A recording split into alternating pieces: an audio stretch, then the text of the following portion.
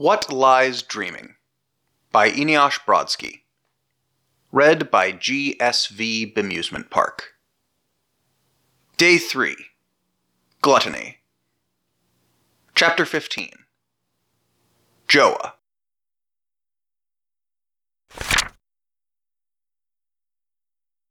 I had been a young man, once. I had known passion and folly in my youth. One such folly was named Ehud. We'd grown up in the same small village in Judea, but we hadn't been friends. I was studious, and took my little childhood duties seriously. Ehud was frivolous, ignoring the rabbis to press silly poems into his wax tablet during synagogue, a different one each day. He neglected his chores, yet the village elders accepted this in a way they wouldn't have from the rest of us. They expected failure from him. He came from a family known for unreliability. His father drank too much and laughed too loudly. His mother was an incurable gossip. I think he knew about my proclivities before I did. Puberty snuck up on me. One particularly sunny day, trapped in the stuffy confines of the synagogue, I found my lessons strangely unappealing.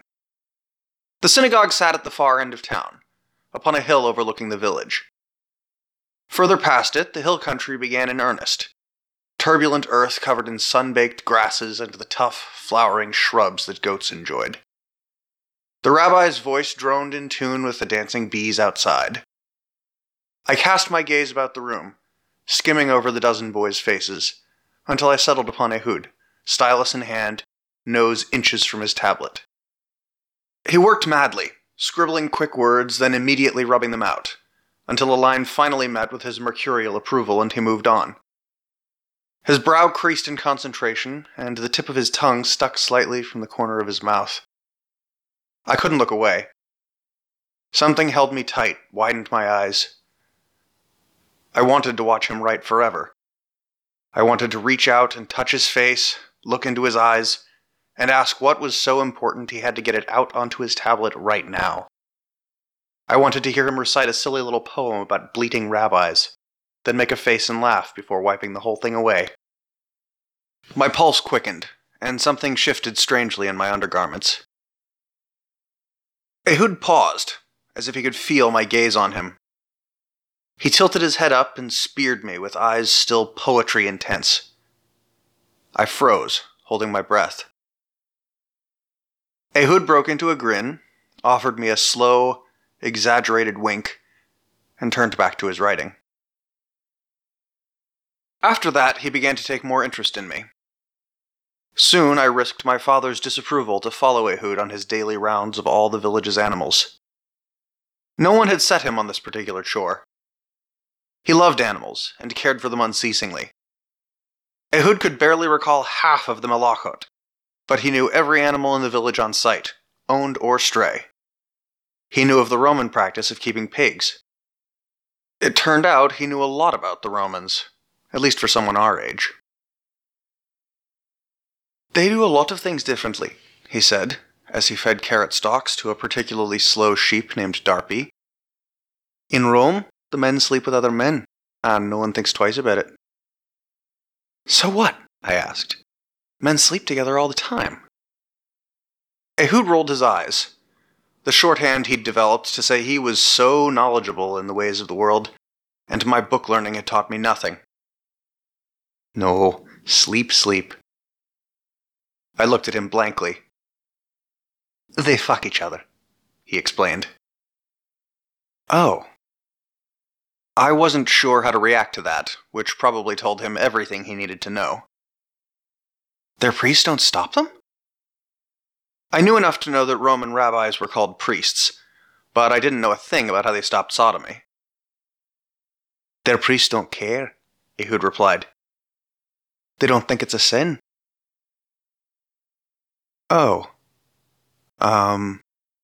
That's really weird. Ehud rolled his eyes again. What started as stolen glances at synagogue turned into daily rendezvous in the late afternoons. Innocent at first. Only two teenage boys with an enthusiasm for livestock and fauna. Our excursions quickly became the focus of my young life. My working days became an agony of anticipation. As soon as I finished my work, I bolted my dinner and ran for the stables. Without fail, I'd find Ehud there, waiting for me, hunched over a wax tablet. The seasons turned, and our friendship blossomed. Ehud found other things that drew his attention, and disappeared for days at a time, flitting about with his latest passion. I waited, patient and disciplined, and he always returned to me. I didn't mind. No matter where he went, I was the home he came back to. Now I lived for the Sabbats. An entire day free to seek out the strays or follow birds to their nests. One hot day near summer's end found us lying on our backs in the shade of a fig tree, sheltered deep in the hills miles from the village. A vault of sheer blue sky arose gloriously over us. Long, forking branches overhead nestled us into the earth. Side by side, we watched the day drift by. Birdsong and wind was our conversation. A nearby gully gave shelter to a family of hares. When a fuzzy gaggle of their young emerged to forage, Ehud's soft voice rose between us. "Why do you care so much what they think?" Ehud asked me. "Who?" I said. "Them." Ehud waved vaguely into the sky. "Everyone. You're always so righteous and obedient. You're like a sheep sometimes." "I am not! My parents don't approve of me running off with you all the time, but I do that anyway." "Only because they know I'll be gone soon, and they don't want to make a fuss. If they told you to stop, and they really meant it, you would." "I wouldn't either." The defense came first, reflexive. It delayed confronting the real concern for just a moment longer. "What do you mean you'll be gone soon?" "There's nothing here for me," he said. "I don't want to just live until I die." He didn't turn to me, just gazed past the tree's foliage into the blue. For the first time in my memory, he looked mournful. "I have an uncle in Alexandria. I'm leaving at the end of the summer." A jolt of panic sent my heart skipping. I opened my mouth to say something, but there was nothing to say. Of course Ehud wouldn't stay here. He shone too fiercely for this place. "That's not fair," I managed, blinking stinging heat. "You're leaving me?" Something in my voice must have caught his attention. He tipped his head to meet my gaze. "Who'll care for the animals once you're gone?" I asked. "Who'll make sure Noam keeps his fence mended? Who'll rub down old Nan or bring milk for—" Ehud rolled onto one elbow and placed a finger on my lips. "You can come with me," he said. The question glimmered in his eyes, but we both knew I wouldn't. My family relied on me. I wouldn't just abandon my entire world. I looked away from him. He sighed and rested his head on my chest. "I know," he said. "You're too dutiful. You'd be lost in a city anyway." "The animals won't know what happened. They'll think you abandoned them." I fixed my eyes directly up, refusing to blink, watching the thin canopy above us blurring into a wash of green. Did they mean so little to him? "Take care of them for me," he said. "They're yours now." I closed my eyes and struggled to steady my breathing. I felt his head lift from my chest. A moment later, the world spun as I felt his lips pressing against mine for the first time. My breath stopped altogether. I'd woken from dreams like this many nights. I'd never told him, never told anyone. Warmth flushed through me, racing from his lips to my chest to my loins. Ehud pulled back to let me breathe. I blinked rapidly to clear my vision and saw him inches before me. His eyes sparkled with mischief. "Well, what are you doing?" I breathed. "What you always wanted." He leaned in to kiss me again, one hand caressing the side of my face. I swallowed thickly and met him, parting my lips to taste his. It was like missing a step on a staircase, but the falling never stopped.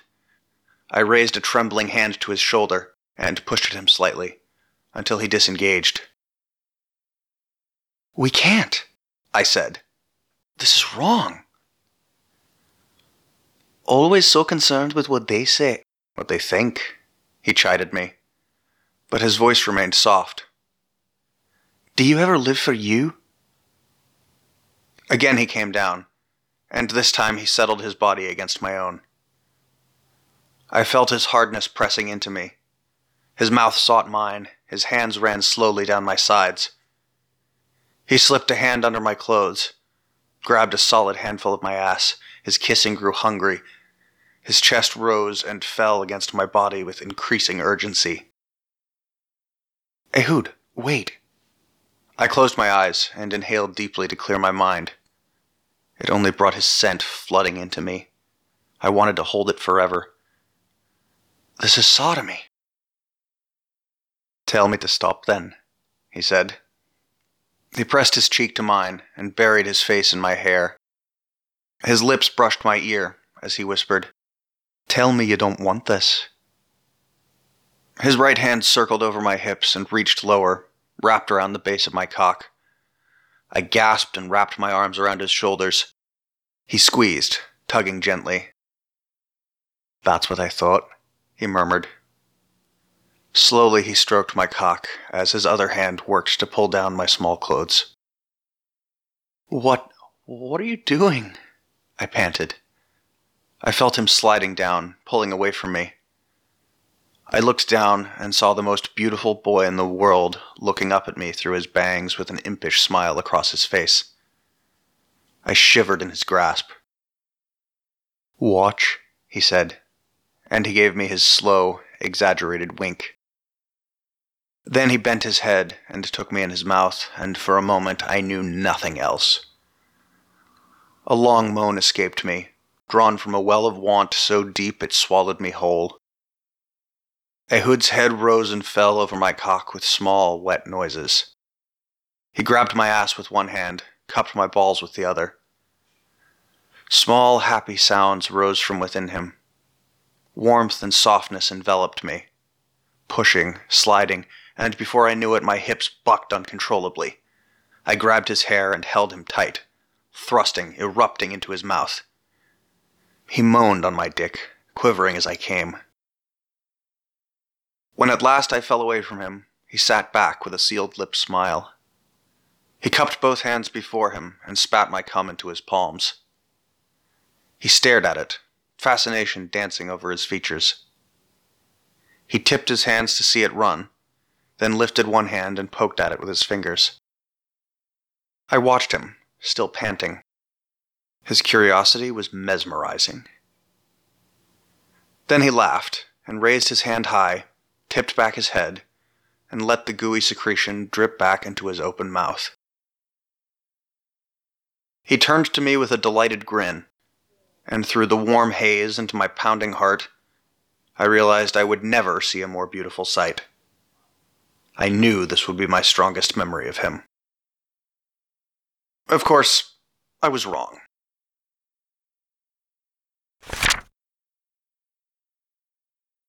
Many years later, before the uprising and the war, before I'd left my sick faith, dozens of men around me, jostling, shouting, disgust in the air, disgust burning into rage.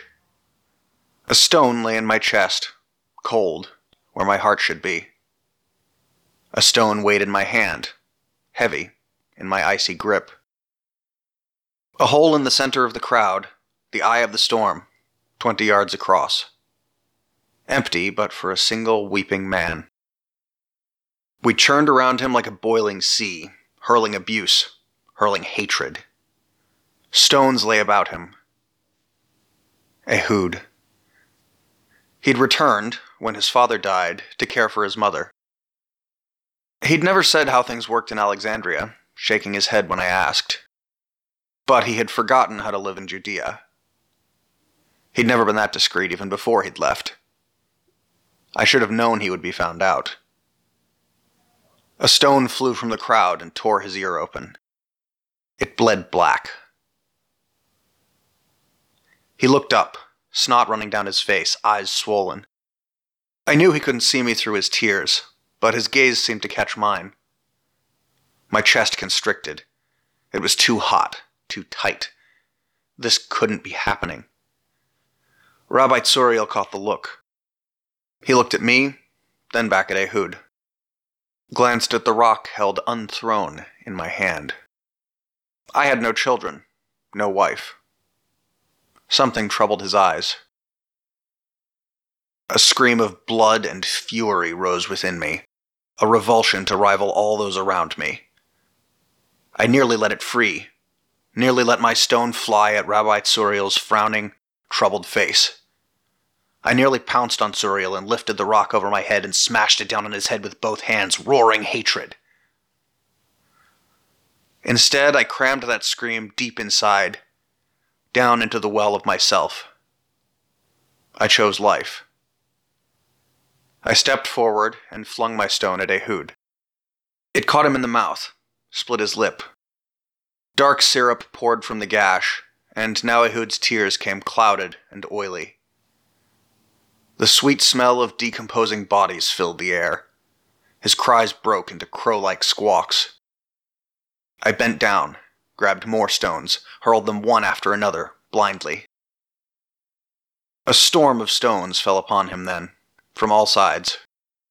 Ehud fell to his knees. He tried to shield himself with swollen forearms, his skin bruised entirely black, his fingers broke in so many ways they jutted like twisted claws. A jagged stone ripped his shoulder open, and pitch spilled forth onto the dirt.